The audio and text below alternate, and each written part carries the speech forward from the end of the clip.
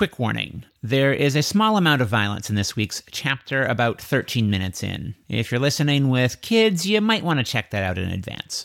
And now, on with the show. You are listening to the Literary Comedy Podcast. Stories of comedy, tragedy, and time-ing.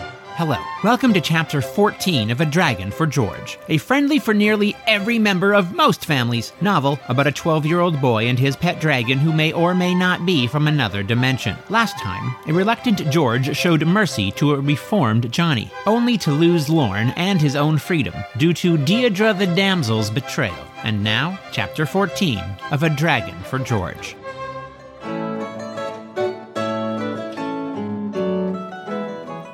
The carriage had no windows near him, but George could hear cars honking and zooming past. "You'll be home soon enough," Deirdre said, smiling at George from her seat near the front.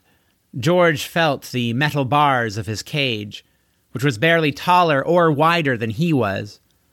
Large metal hooks secured it to the back of the carriage. George turned away from Deirdre to look at Lorne, imprisoned in the cage beside him. She refused to look at him, but he knew she wasn't sleeping. Her burps sounded different when she was sleeping. "They captured me too," George said. "Can't you see that?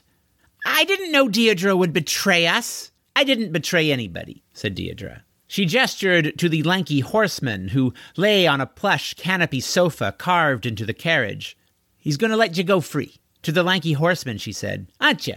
The suckling shall remaineth there only until we reach his home village, and then he shall be released, as I hath promised." The lanky horseman swallowed a grape. He winced, shouting to the front, "Thou doth know I prefer these sans peel." "I can't drive the horses and peel grapes at the same time," yelled the square-jawed horseman. "Thou canst not expect me to peel mine own grapes," said the lanky horseman. He looked around for help, offering the grapes and a small knife to Deirdre. "That wasn't part of the deal," she said. The lanky horseman rolled his eyes toward George, sneering at him. "Thou art not worthy of peeling my grapes, filthy child."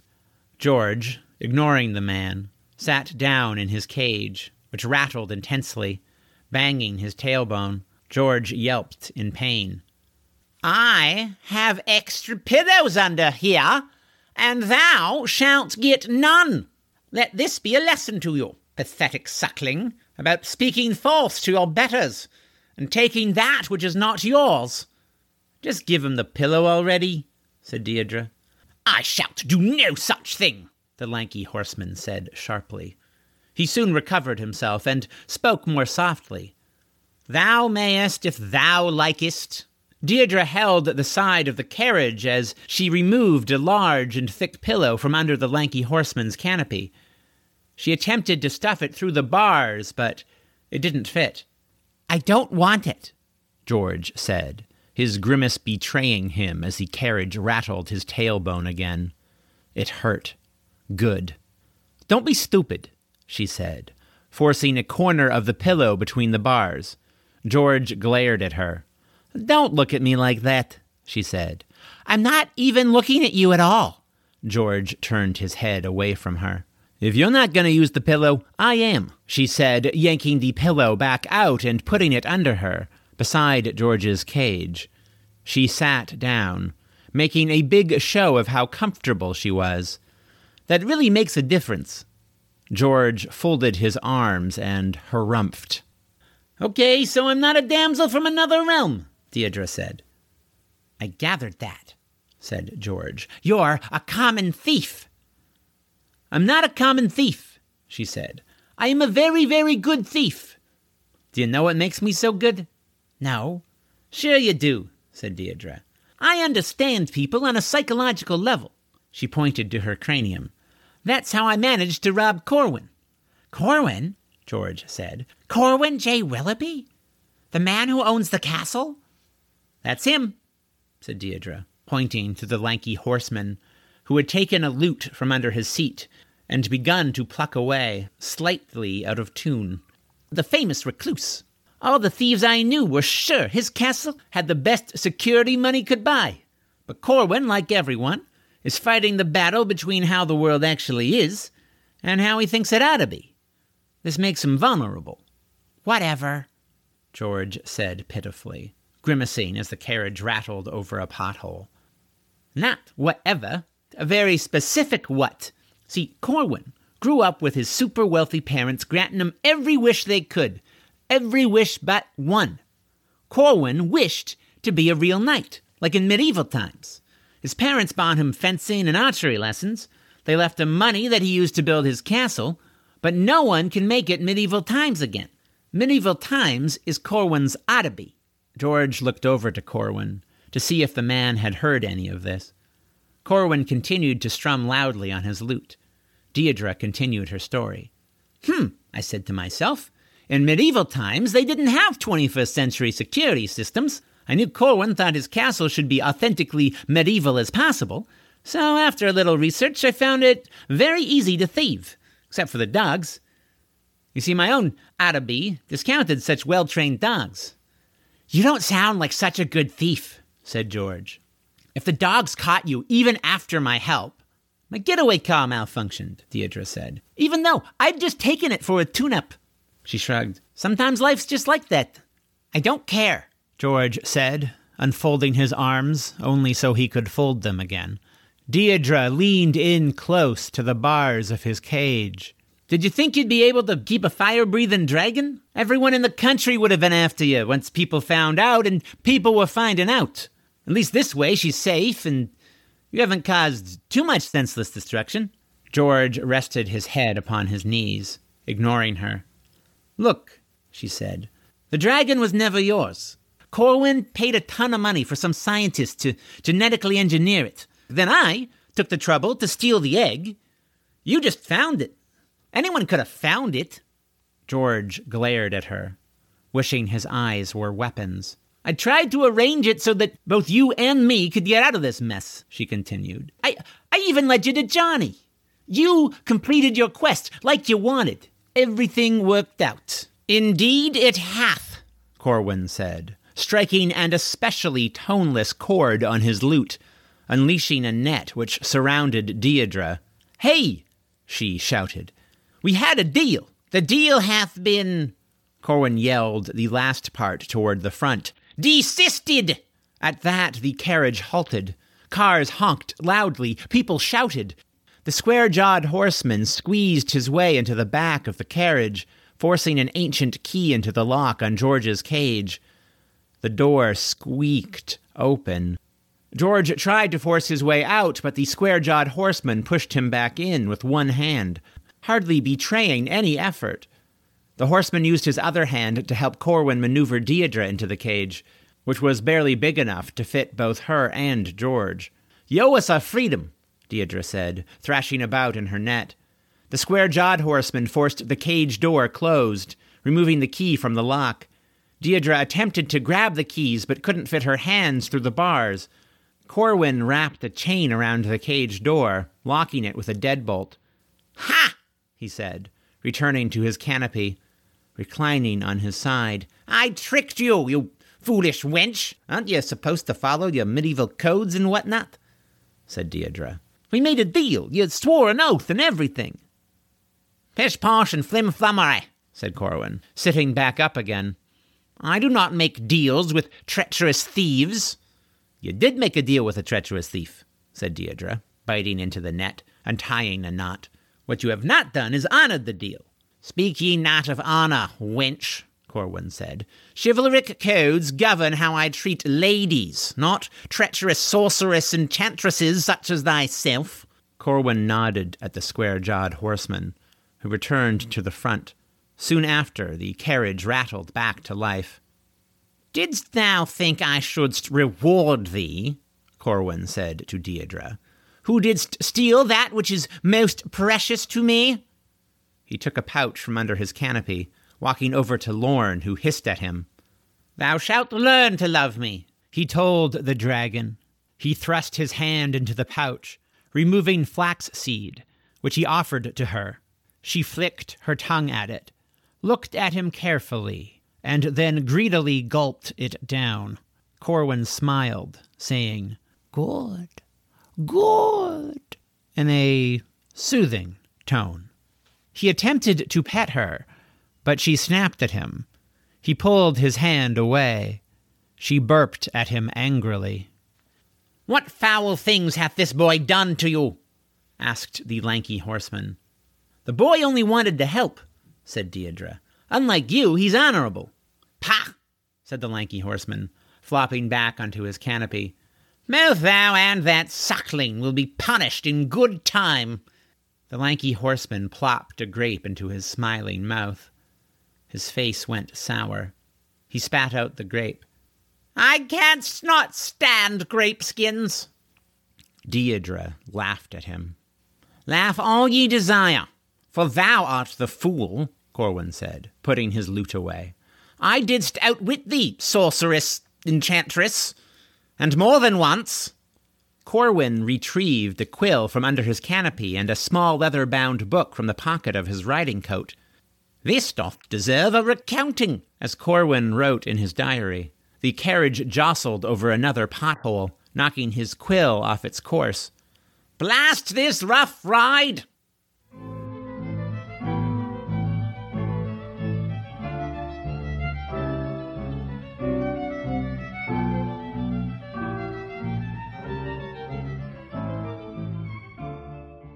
George sat as far away from Deirdre as he could, which was still right beside her.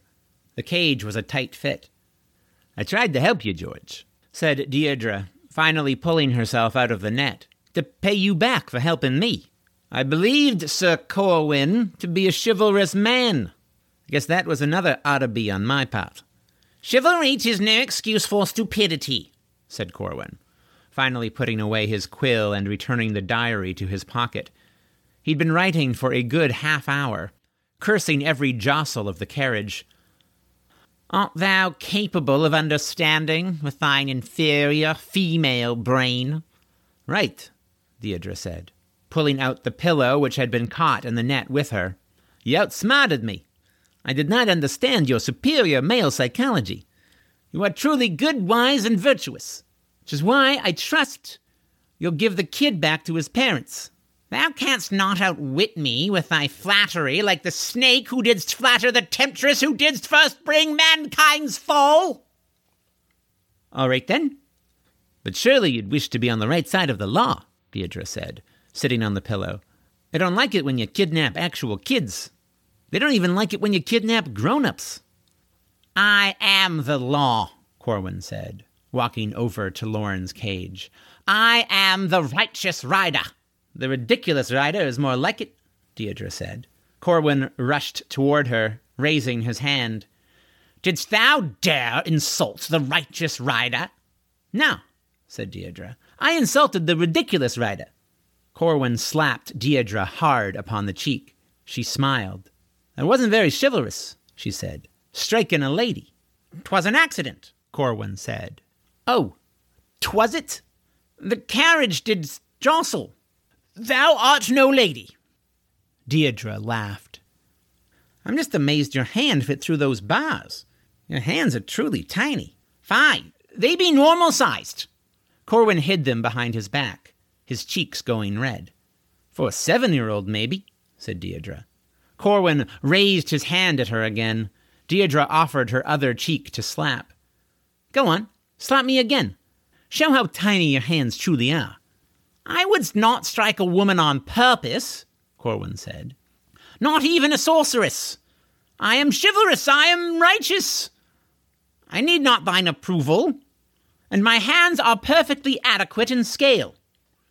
He returned to his canopy, studying Deirdre's face as he plopped a grape into his mouth. He spat it right back out again. He lay down on his side, eventually falling asleep. Only then did Deirdre say, "Ow." And even then, only quietly. Had George not been so angry with Deirdre, he might have comforted her. She noticed him looking at her, saw the concern in his face before he could hide it. "I'm all right, kid," she said. "I don't care," said George. "Let that be a lesson. If someone strikes one cheek, offer the other. It shows 'em you're tough and won't be defeated by any cheek-slapping nonsense." George was in no mood to discuss this.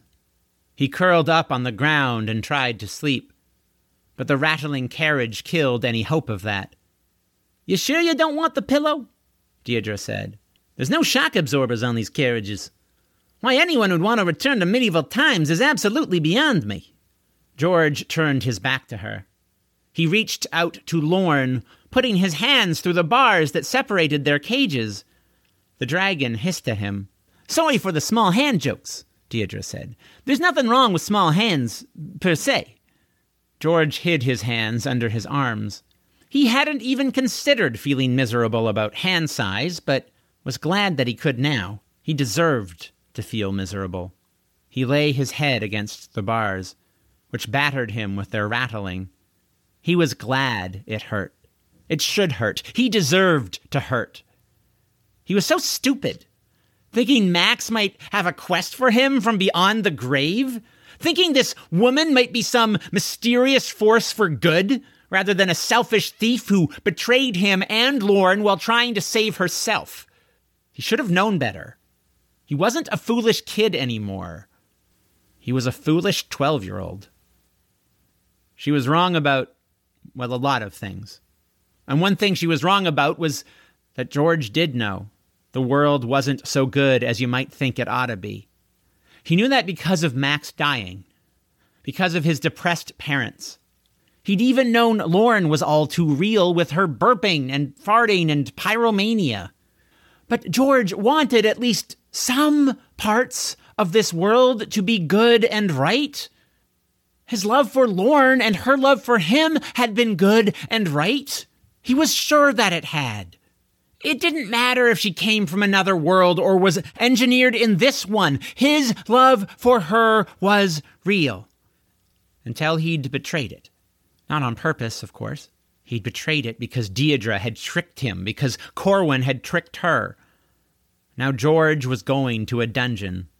Lorne would become the fire-breathing weapon of a spoiled, rich, lanky brat. Max was as dead as ever. And there was nothing George could do about any of it. The carriage rattled for the better part of a day before they arrived at Corwin's castle, at the very peak of the surrounding hills. George had become so used to the rattling that its absence gave him a headache. The square-jawed horseman opened the back of the carriage. He detached the cages, using a winch to place George and Deirdre's cage onto a small cart, mounted on wooden wheels. Corwin whipped a mule, which pulled the cart away. "Goodbye, Lorne," George called. The dragon screeched at him angrily. George lost sight of her as the cart descended a stone ramp circling deeper and deeper. Flickering torches faintly lit the way. At last they arrived at a rough-hewn stone room, lined with dozens of prison cells on either side. "Welcome to the dungeon," Corwin said, backing George's travel cage to an open cell, poking at him with his sword till George stumbled out of his cage and into his new home. Corwin slammed the door shut behind him. Soon after, George heard another door slam nearby. Deirdre shouted, "Tiny hands!" laughing at Corwin. "Sorry," she said to George a moment later. "I couldn't resist." Corwin led his mules back up the ramp, the cart's squeaking wheels growing fainter, along with Corwin's proclamations that he was indeed the righteous rider. George felt very alone, and liked it that way. No, that's a lie. Of course he didn't like it. But also, he didn't not like it. Like would have been a feeling, and George wasn't feeling any of those. He'd be fine. No, fine is too strong a word. Indifferent. Yes, much better. George would be indifferent if he never felt any emotions ever again, or saw anyone, or thought of anyone. "Who are the new guys?" said a man's voice nearby. "Who are you calling a guy?" said Deirdre. "He didn't mean anything by it," said a woman's voice. "Mom?" George said. "Dad? Is that you?" "It's all of us," said Jack from a few cells over. We're all stuck here, and it's all your fault.